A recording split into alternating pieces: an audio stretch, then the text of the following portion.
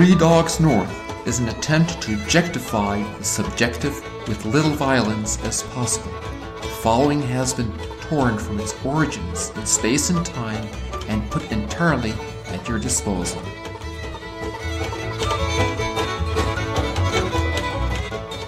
All right, we're recording, guys. Let's drop a fat beat. Yeah. Wait, when I asked you to pray, I kind of felt like I was asking you to drop like a freestyle rap. I've never really thought about it like that. Dude, drop that prayer. Oh man, that's reminds me of Talladega Nights a little bit. Yeah. My little baby Jesus.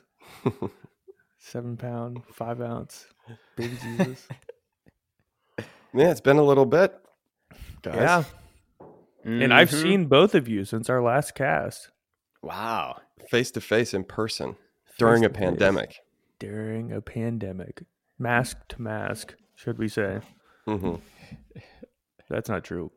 I didn't wear a mask. Yeah. But we were with friends. We were at home. Rob got to see your rectory. That thing is sweet, dude. Yeah, man. It's a nice place.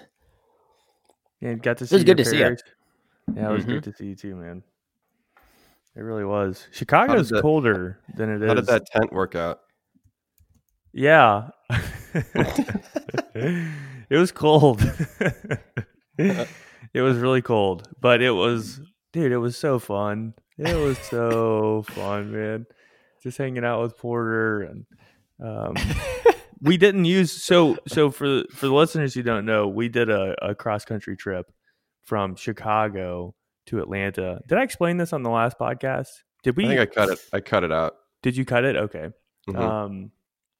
And we had to do a mandatory financial training online. So it was a virtual mandatory ongoing formation for.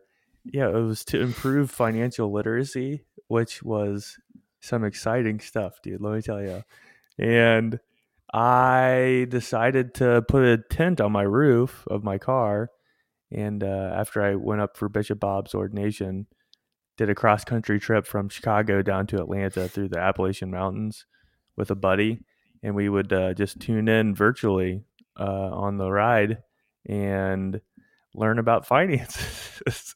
That's awesome. As we were trekking through the mountains, and it was exactly what I needed, and it was exactly what I hoped it would be. It was great to be with Porter, and dude, our country is so beautiful. I love America, and yeah, but it was really cold. I'll tell you that. We got snowed on a little bit in Oakland, Maryland, which is just north of West Virginia. It's like a western portion of Maryland. And then, yeah, we just scooted down the Appalachians, but it was super duper fun. And it was super fun being back in Chicago. I forgot I lived there for 7 years. Yeah. Yeah, you did. Yeah, it's great to see you guys. Don't forget us. I won't. Yeah, your vehicle is awesome too. I love your car. It's a tank. That thing is a tank. Yeah, it was perfect, and we put it to the test, man. So we didn't use a GPS on our cross country trip. We just bought a big atlas and plotted the locations of where we were supposed to go, and Paul navigated on the map. Oh, and the last time Paul navigated was a very bad experience for me. So God bless you. Trigger warning. Yeah, there's so much legitimacy to that. Just a brief note on that. We almost got ran over by a number of trains in Bordeaux. France. And it wasn't, in France. And it wasn't because the trains were going the wrong direction. So I'll just tell you that. And it wasn't because the trains were going on the road. On the road, yeah. Yeah, either. Yeah. It was... oh, that's scary. Yeah, it was stupid. He would literally turn on the train tracks in opposition to what our GPS was telling us. Like, Paul, if we survive this, I'm gonna murder you. Get on the road, dude. So we just used this map and we took like a bunch of back roads, no GPS. It was just so fun, man. So we're like using key terrain features and different highway intersections to figure out exactly where we are, and went through a bunch of national parks and little state forests here and there. And at one point, I don't know if I'll describe this well, but we had a campsite that was off one of the like the main highways, but it didn't have all of the back roads that you needed to take to get there. And so we just kind of had it plotted on the map in the middle of the woods. And so we got generally close, and then we just used the compass on the car to reconnoiter in the right direction towards where we knew that this plot point was from a key terrain feature, and just tried to make it there. And we got super duper close, but we ultimately didn't make it. We actually didn't get there because the plot point that we had was just on the other side of the mountain. So by the way that the crow flies, we were probably less than half a mile away from our campsite, but we were on the wrong side of the mountain.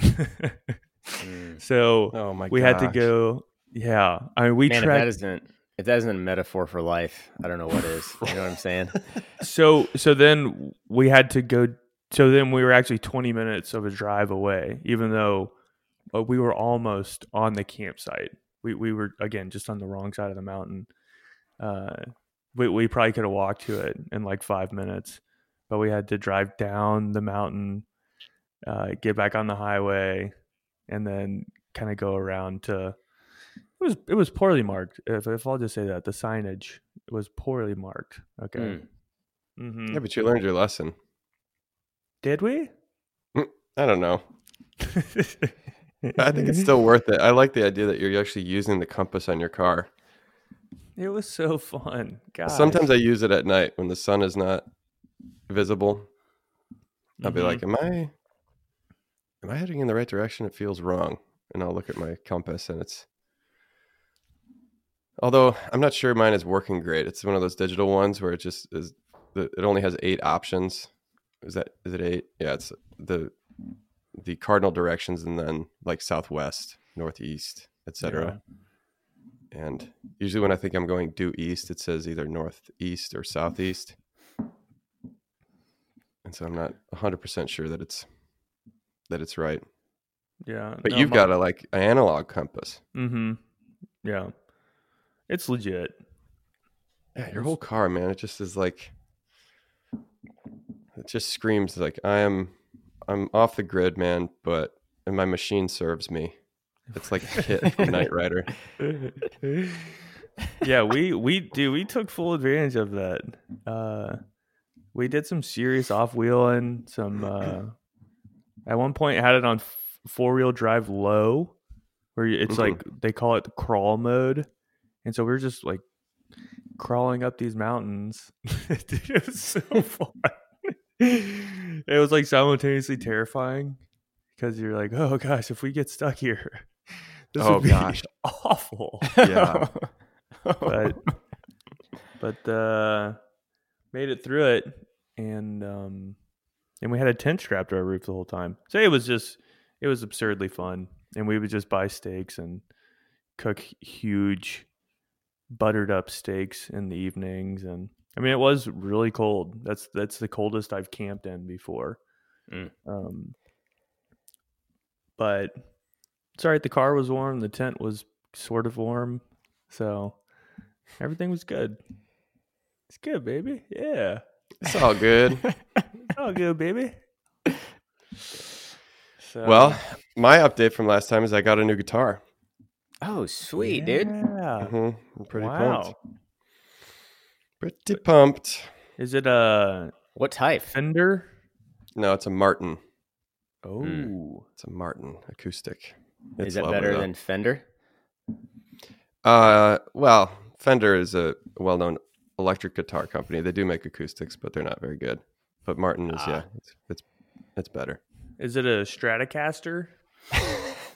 No, I'm just naming guitars that I know. It's also an electric guitar. Oh, Ooh. Stratocaster. No, it's just a acoustic electric. You want to hear it? Yeah. yeah. Oh, dang it.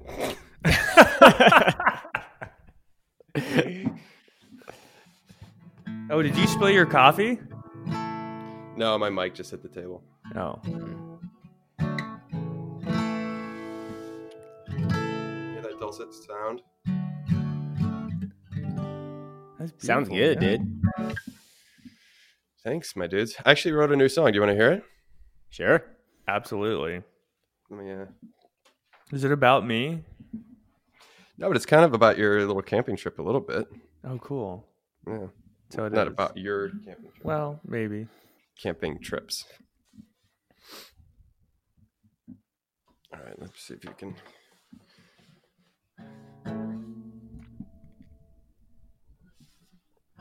How's this? Can you hear me? Is it good balance? I love the balance. All right. Sometimes I can't think. It's like I'm walking in my sleep, and I don't know what to do, because there's not much I can do about it. And the world is all covered in machines. Feels like I'm one more machine among machines. Things that I've forgotten keep remembering me.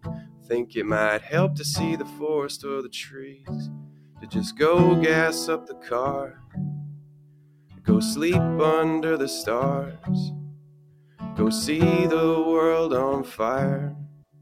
Yeah, I think that'd be nice. Ooh, ooh, ooh, ooh, ooh, ooh.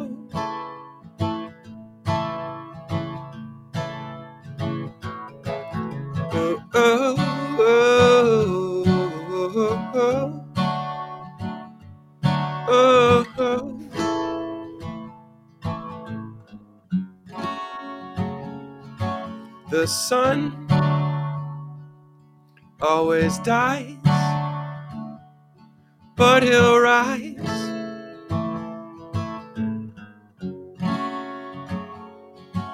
And time always flies, and that's all right.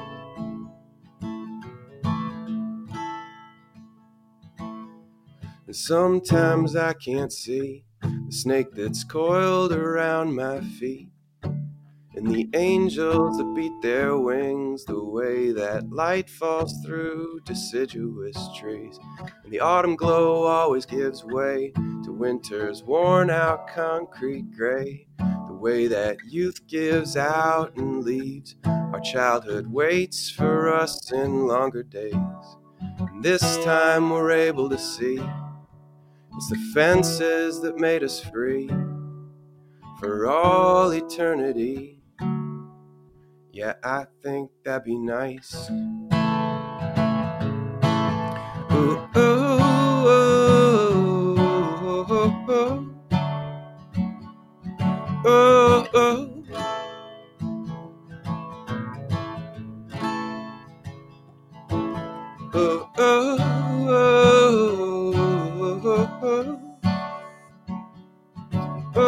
ooh.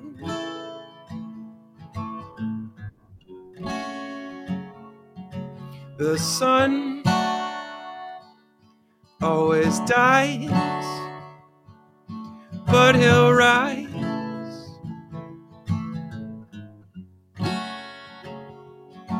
And time always flies, but that's all right. That's it. Bravo. Nice, dude. Nice shout out to our friend Megan in there as well. Yeah, I sent you that when I wrote it. That's awesome. Cool. Yeah. Psyched about her book too. Yeah, really pumped. Really pumped. Was there also a Chesterton reference in there? What did you think it was? Talking about the fences? Yeah, nice, dude. Dang, bro. You're the first to notice that. That was good. How do you memorize those songs? I don't know. When I write one, I just play it. Like when I finish writing it, I'll play the thing like 4 or 5 times, and it's just in there. Wow. Although, like songs that I've written that I don't play often, I'll try to play, and it takes me a couple times and I don't really know where I wrote many of them down, so I'll usually record them on voice memos on my phone. And then just re-listen to them? Yeah, but, they're somewhere in there with a date and a timestamp, and I don't know which one it is. I have like 40,000 voice memos. Oh, do you? A bunch of riffs and things that I've written. No, it's not that many, but it's over 100, I'm sure. No way. Not. Is it just recording a lot of your music? Yeah, and I record my homily every week with it and post it on the Newman podcast. But I label those as homilies. I say that's not a feature. I'll usually, as I'm writing, I'll like figure out a riff or a melody line, and if I want to not forget that, I liked how that sounded, I'll record it, but it'll be just like a line of the song. Or if I'm thinking about like, oh, the chorus could sound like this or like that, I'll record a couple different versions and listen to them. But it's just my process, man. It's all part of the process. It's all. Have you sent that to Joe?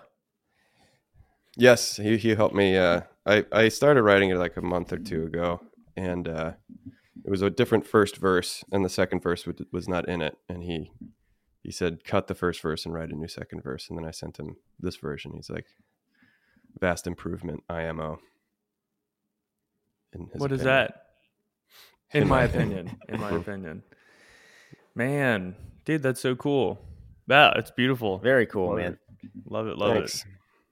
Thanks. Yeah, so I'm just waiting for some little album art from my brother, and then I'll post it without my morning voice. Hey, your morning voice sounded great, man. It's like that episode of Friends. You ever watch that show? I very rarely watched it, but in junior high, the one where Lisa Kudrow's character has a cold, and she's a musician, and she sounds like really raspy and cool, and then she gets over her cold, and she doesn't sound good anymore.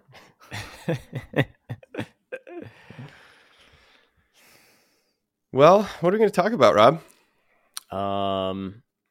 Gosh, I mean, that was pretty good right there. That song. The only update I have, full redemption arc. Got that deer. I texted you guys that picture. That was pretty cool. Full redemption arc. Wow, this is like Where Are They Now episode. Yeah, exactly. Full redemption arc. Man. Well, I guess the most interesting thing I've read, I don't have this formulated at all, but I'm reading these essays right now by, you guys know Heather King at all? No. Oh my gosh. Seriously, you guys need to start reading Heather King. Like, she's awesome. She's a Catholic author. I think she might live in California, maybe, but she's a recovered alcoholic. And it's just like, I don't know. I found her writing super honest and very, very faithful. I really liked it. So she wrote 50 essays in this book, and they're about like 50 kind of off the beaten path saints. So they're not necessarily canonized or even beatified, but just like stories of grace in their life. So she had just had like so many really, really cool ones. The one I read last night was, I can't remember the guy's name, but it's the guy who coined the term, the media is the message. Oh, Marshall McLuhan. Yeah, Marshall McLuhan. There you go. And it was very interesting. And I would need to go back and read it if it was her point, if it was quoted to him, or if it was the point she was making at the end of the essay. But she was saying the only in this world, the only irreducible medium is the Jesus in the Eucharist, that like cannot be like reduced to something else in either its expression or its acceptance, I guess. I just found that to be a very intriguing idea. I didn't really expect like that to come in the essay, but I just thought it was really cool. And I think and it made me laugh because I think our very first podcast was called The Media is the Message. Is it not? Yeah. Mm-hmm. Oh, yeah. Yeah, because I was talking about Neil Postman's book, Entertaining Ourselves to Death, or Amusing Ourselves to Death, which he references McLuhan a lot. That's interesting. So you said a medium that can be reduced. What did he remind me? Do you remember what that meant? Gosh. That they were objectifying the subjective, or yeah, maybe. Is that it?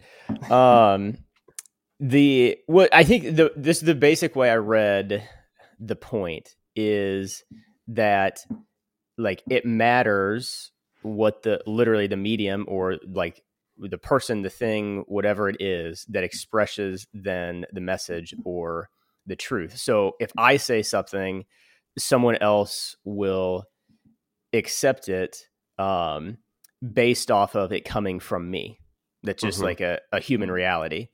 Whereas, so I guess in thinking about it now, like you can, maybe like continue to almost like parse that as well. It's like, okay, if this is the message, it comes from me, but like this person accepts it in this particular way because of like this and because of that and all of these other circumstances, to where it is like there is extreme I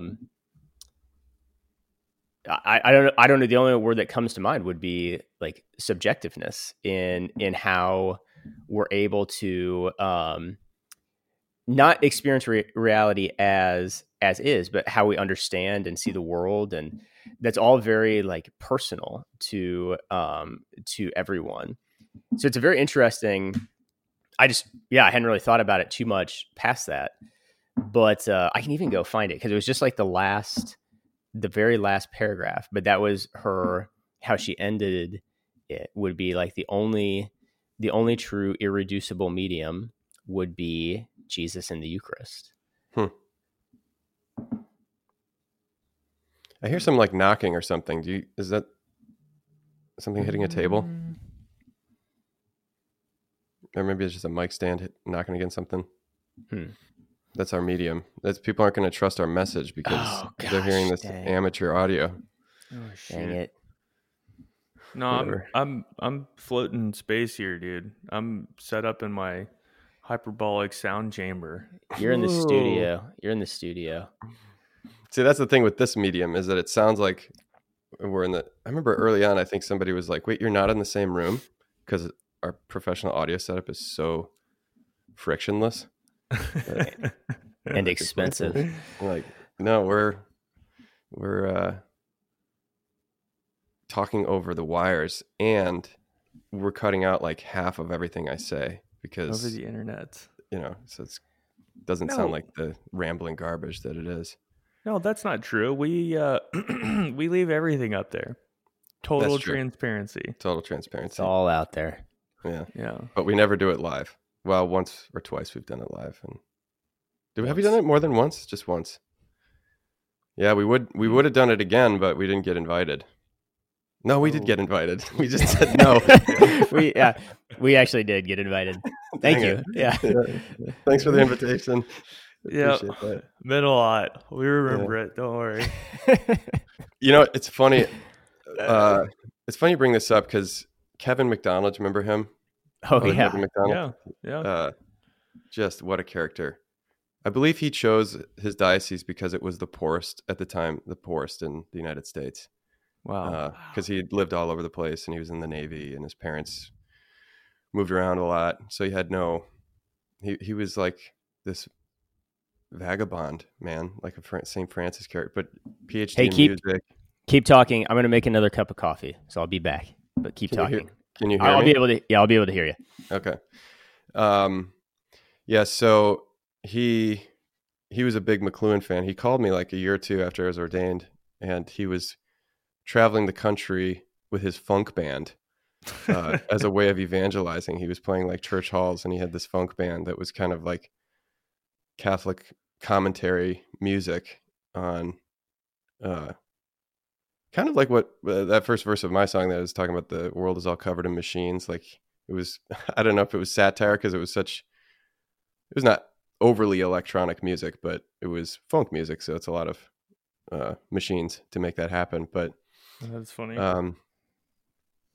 He used to say he's a big McLuhan fan, and Medium is the message. And he was very cynical about education, or the way we do education as a way of like getting your rubber stamp of approval for jobs and things like that. Like, why do you need this degree to be like a business guy or whatever? Like the love of learning is completely sublimated into this like achievement economics of, you have to get this many credits and write this paper and do this busy work so that this university can tell the world that you're smart or worthy or whatever. So he was a hard guy to have in class, I'm sure. But he was talking about how, I think I was editor of The Bridge at the time, that magazine for the seminary. And we did an issue where the Eucharist was the front cover picture in the monstrance. And he gently kind of chastened me about that, because like the Eucharist in adoration, I mean, the Eucharist in general, it's this personal encounter with Jesus, his body, blood, soul, and divinity. And to remove it, I mean, the medium of photography takes a dynamic, present, physical object and makes it into an image. It objectifies the subjective. This subject, which is personal, is then removed from its context, and then it's just on your coffee table or in your bathroom or whatever. And it's obviously not sacred, because it's just an image of the image, or image of the sacrament. The sacrament itself being an image, a real living image of Jesus, and Jesus is a living image, the sacrament of God. But you remove it one more layer in that medium, and then all of a sudden it just is emptied of its significance.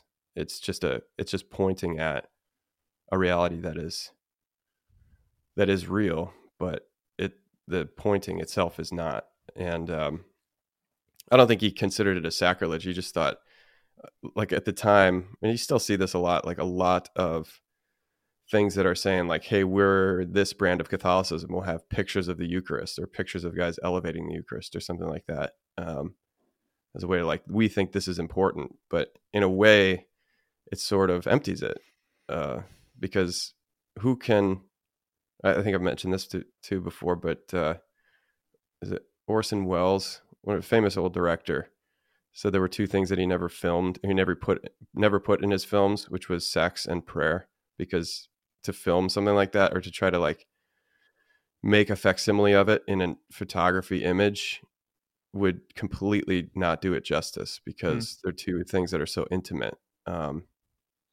And it's almost a sacrilege to try to fake it and get a viewer to look from the outside at someone doing this, and say like, I get what's going on there. Right. So that idea of like the Eucharist itself is a medium it's a mediated way that God communicates himself to us, but it's irreducible. It made me immediately think of that thing from Kevin.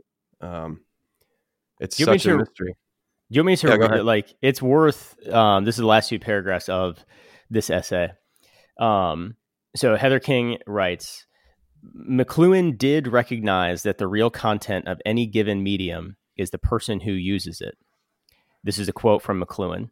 There is a deep-seated repugnance in the human breast against understanding the processes in which we are involved, he observed. Such understanding involves far too much responsibility for our actions, end quote. And then this is King. She says, the world becomes ever more addicted to virtual reality, a pale and pathetic perversion of the way, the truth, and the life. There is one medium that contains no other medium, that is irreducible.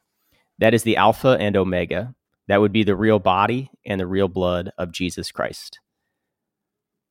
You know what I hear her saying there is like, media are for communication, and that like that community aspect of communication is like to be with someone, you know. So when we're talking, we're using the medium of language, but also of audio, the internet, all this stuff. But in a way, one of the reasons why this podcast is such a smash hit and people are just kind of enthralled with it is because, you know, like we're communicating something. We're trying to share our friendship and our own spiritual lives and things that to us are real. So we are one. Although we are three persons, we are one podcast.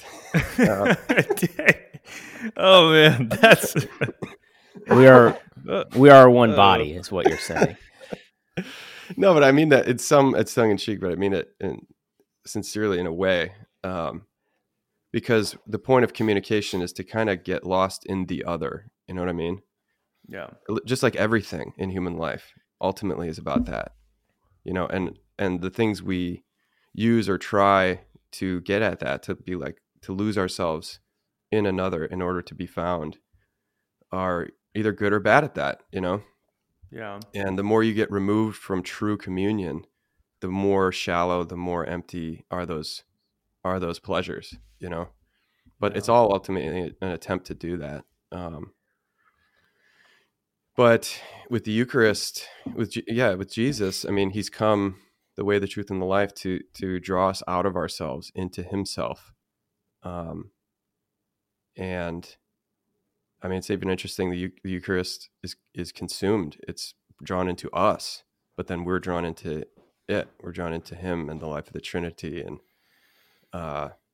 there's no, I mean, with every other medium, with talking, I'm trying to, you know, sound smart or to get you to believe what I believe or whatever. There's some manipulation where I'm imposing myself or trying not to be opened and sacrificed and drawn into you. Rather, I'm trying to manipulate you or persuade you or something, some ego thing. You know what I mean? Whereas with the Eucharist, I mean, if you've had an authentic experience of contemplation in front of the Eucharist, you realize, like, no, I have no control over this. Although he's made himself so disposable to me, you know, and apparently weak and helpless, I am drawn into this mystery in a way that myself is not erased, but it's just it's drawn into something bigger. You know what I mean? Which is so genius. I mean, 12 guys, like fishermen and normal people, could not have made this up. You know, that a genius intellect like Thomas Aquinas, you know, yeah. Didn't he? I feel like I read somewhere that during the consecration he used to like stop for hours and just look at the Eucharistic elements. Yeah. It would have been brutal on Sundays. I don't think he had enough of his parishioners, if he had any. But you know, like, this mystery is it's so real, but that's where it's like for evangelization, sometimes I feel like I throw up my hands a little bit, because how do you get people to imagine it? How do you, I mean, you just do it, and you yourself must be drawn into this mystery, but you feel like there's so much going on and everybody thinks what's real is this stuff, X, Y, and Z. And you're like, man, am I crazy for thinking this? You know? Because it's hard to get people to see, you know? Yeah. Well, when I hear that, so did she say two different things were irreducible, or was it essentially just is it Jesus in the Eucharist? Yeah, Jesus. Yeah. Well, it's I guess I hear two different things. Is I remember coming into seminary and having a real repugnance, and like an intentional fighting back against the idea of relativism, and it just drove me nuts. I didn't understand how anybody could believe that, and I didn't really have a full grasp of, I think, what it meant. But a lot of it does come from, I think, the realization that like everybody internalizes their life experience as a particular subject, and so it's really all going to be different, and it's all going to be relative. But I guess the solution and the peace came that, yeah, I mean, things are relative, but they're relative to something. They're relative to, and I guess the realization was that they're relative to someone, and that Christ, who is the irreducible one, like the Eucharist, Jesus, that really what I started to find is everything is relative to him, which means that he's like the dictator of good and evil, of truth and of untruth, and so it helped me to take other people's subjective experience and pin them up against something actually objective, and to look at them correctly, because instead of saying, no, it's not, everything's not relative, it's like, yeah, no, things are relative, and that is your personal experience, but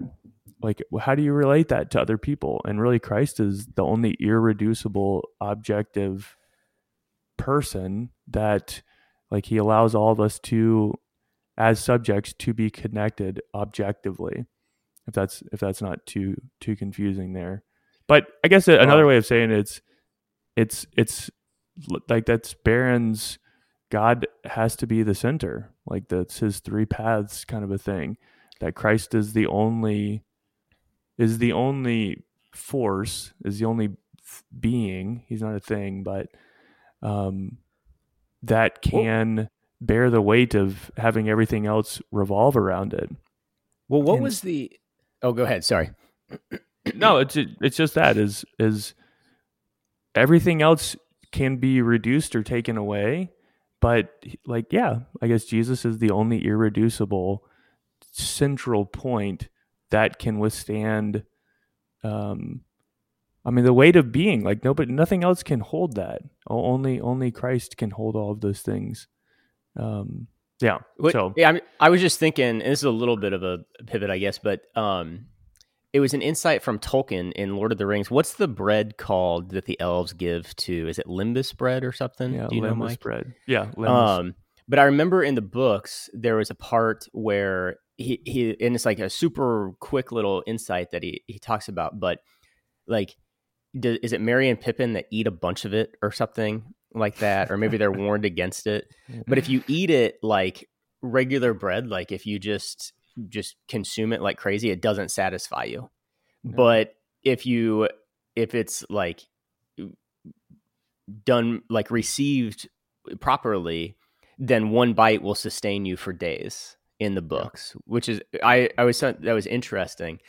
And I was just relating it there because it is interesting. And I remember I used to think about that of before I really had any words, I had like encounters with Jesus in the Eucharist. But it is intriguing it's also possible, because I think we've seen it observed that like, yeah, I mean, someone can walk into a Catholic church, and not be moved like whatsoever. They can walk right by the tabernacle and there's no like at least like felt thing, which is it's okay. Like you can walk right by it and like not realize the presence of God there in any way. And that's just, I remember kind of being intrigued by that of like, how the heck does this work? Like what is happening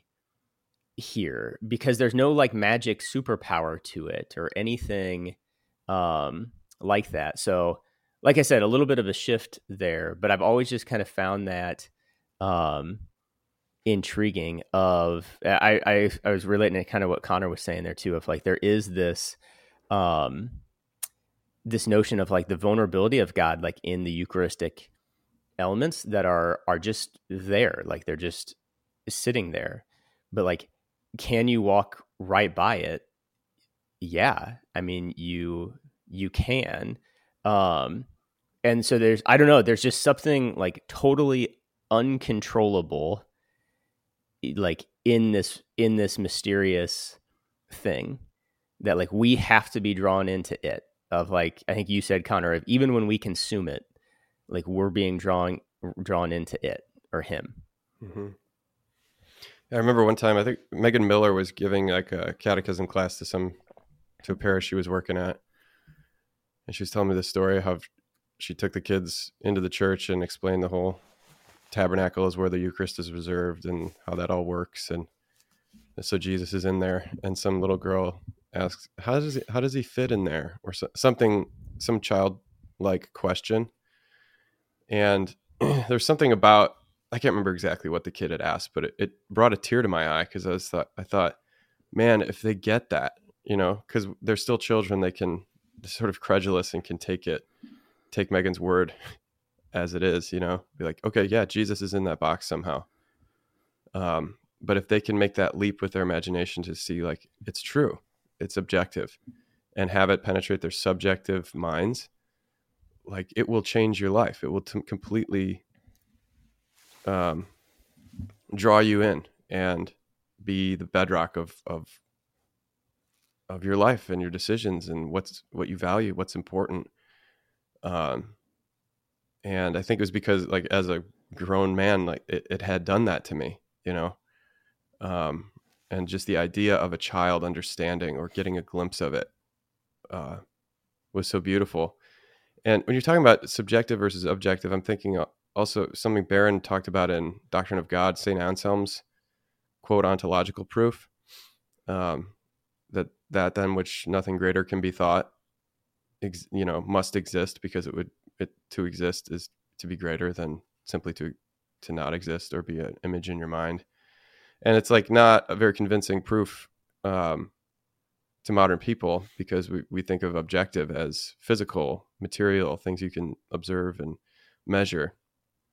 But what Anselm, is a monk, is saying is that God is who transcends the division between objective and subjective. So he's perfectly objective, meaning what you're saying, like the center of everything that is. It's this immovable ground of being that we don't manipulate. We don't appropriate into our own ability to understand or sense. He just is, and we approach him from all these subjective angles and perspectives and experiences. And we may not feel Jesus in the Eucharist when we walk by a tabernacle because our intellects and our hearts aren't formed to receive it. But that doesn't change the fact that he objectively is.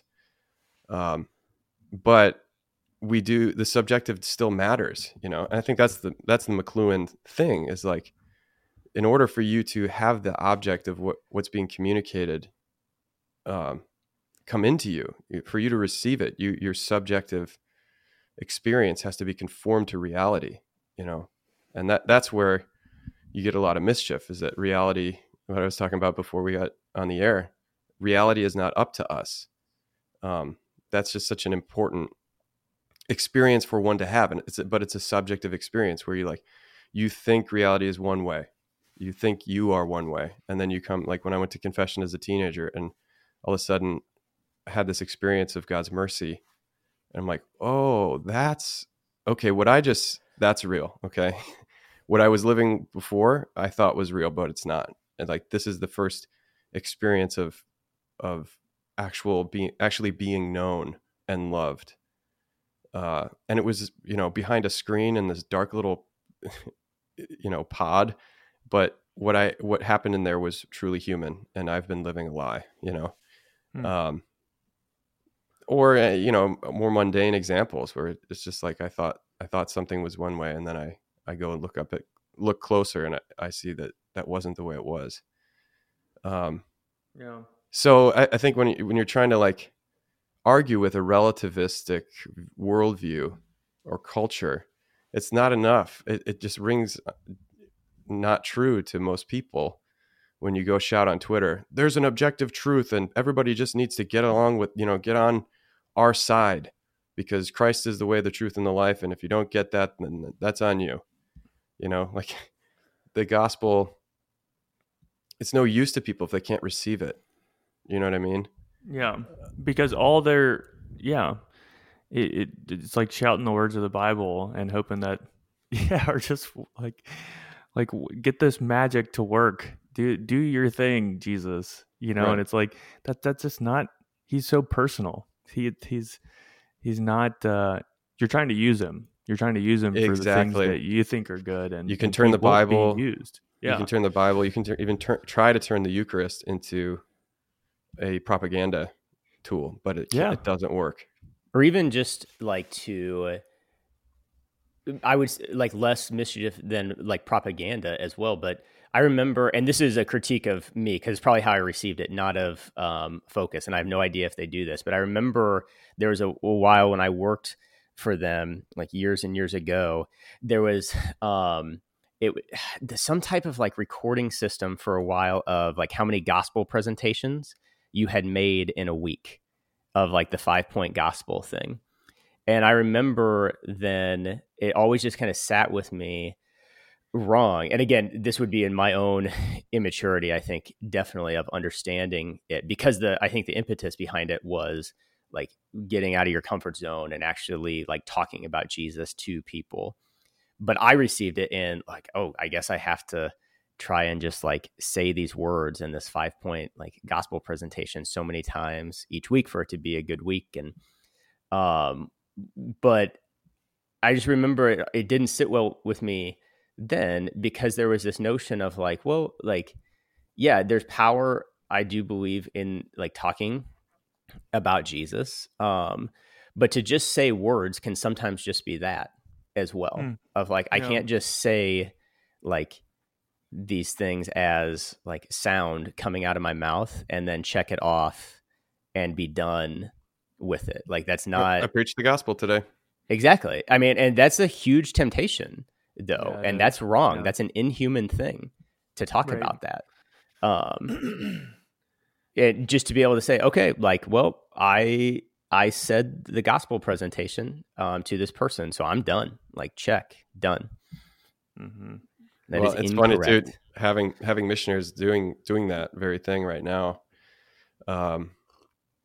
It's amazing that it does work sometimes, and it's almost like it's surprising to them, because it is somehow God uses that medium for sure. And but you can also do that over and over and over again and make no headway. So it even that, if you're doing it and it's a good method, when done right, it's still not. It's not a technique, it's like, it's as much for the one doing the presenting as it is for the one being presented to, because if it's an authentic way to be drawn into communion, like I'm saying, if you're communicating not just words, but yourself and your most intimate, important belief about the world and about God, and sharing it out of love because I want you to be drawn into this with me, that's a totally different thing. And even if they don't receive it, is an objectively good thing to do. But if it is just propaganda, then it's like those guys that would come on the quad once a year and hold up their like bunch of gospel or a bunch of Bible quotes about how such and such people are going to hell, and they just stand there and get yelled at by angry college kids, and they thought to themselves, I did my job, they heard the truth, so if they go to hell, that's on them. You're just like, there's no love here, there's nothing. I don't see Jesus in this, I see propaganda. Yeah. And again, that's not to say, and maybe this is just a caveat, it's not to say in any way, shape, or form is like barehanding or like street corner preaching wrong or bad or anything like that. I think it's legit awesome to see that stuff, and it takes a lot of courage. But the thing that allows people to see Christ in it is not necessarily just saying the words and repeating things over and over and hoping that magic drops out of the sky and changes folks. There always has to be an element of love there, And so if you're trying to communicate Christ without the spirit of love, like you're saying, you're just using it. That's not actually Jesus that's being manifested there. And well, you could say too, like Jesus has to show up there. I mean, that's kind of the whole thing too. Like the irreducible medium is like he himself has to show up then, to the person. So yeah, it's a awesome discipline, like the whole Hennessy thing of disciplining your life around your committed love of like, to be about evangelization and wanting people to know him. That's barehanding, street preaching, whatever it is, like really, really profoundly powerful and cool disciplines. But it's not like just a formula, right, or a strategy to say, okay, I'm done because I said these words, or like to even like this, this combination of noises came out of my mouth, so check, there. Well, there you are, reducing the medium. That's it in a nutshell. Like somehow there's something sublime and true being communicated with vibrations in the air. Mm-hmm. That's a medium, literally, like in the scientific sense. But what's real, man, is the truth, and that's where like the closest thing you can get in this world to bare naked truth is the Eucharist. And man, when you see that, it changes everything. Yeah, it changes everything. Yeah, did I ever tell you all the story when I was in Jerusalem and I got confronted by a I guess non-denominational, no, he's probably Baptist street preacher, and he kind of berated me pretty good. I was living with you at the time, so I've heard it, but yes. Have you heard this, Connor? No, is it quick? Yeah, it is quick. It is quick. He came up and he had like a whole posse of friends, and we started talking, and I saw that he was American, and he found out that I was Catholic, and he just dove right into like trying to kung fu chop my faith, and was like pretty aggressive about it. And it was I don't know, I was by myself, I think. Yeah, I was by myself, and I just felt attacked, like I was being attacked. And so I just kind of stopped him, and I was like, dude, I love what you're doing, man. Like street preaching it's super awesome, and like spreading the word of Jesus and everything. But like, I got to tell you, like, I love Jesus and I believe in him, but I can feel like you're trying to trap me, and I can feel myself like getting angry at you. And so maybe I need to watch my language here, but maybe you need to just not be such a butt. And I use a different word than that. Like, I really appreciate what you're doing, but I got to tell you, man, it's like having the opposite effect of, I'm assuming, what you want. It's like an encounter with Jesus and being led into communion with love. And I just feel like I'm being attacked by you. So I don't know what that means for you, but I'm going to leave now. I just need you to know that. So do what you're doing, but try to, not just like try to love people, but well, be conformed to what you say you believe first. I mean, allow Christ to be present in the words that you speak. You can't say love without love, like the authentic expression of love with it.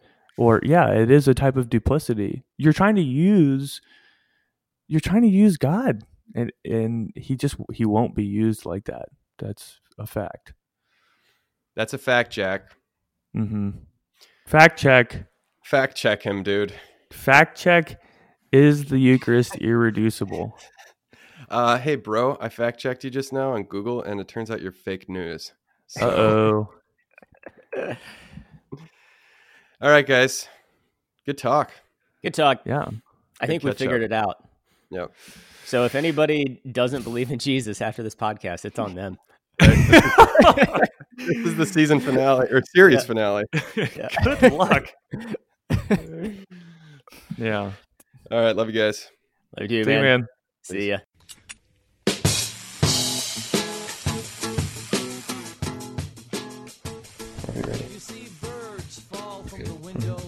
Three dogs north are Juice, Seabisc, and Michael Metz. Conversations have been edited to sound smarter. Audio and transcripts of this episode are exclusive property of Mundelein Seminary and may not be rebroadcast without the express written consent of Major League Baseball. Down below, I don't see their last second curves toward a horizontal flight.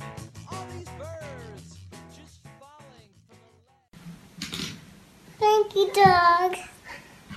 Thank you, dogs. Good girl.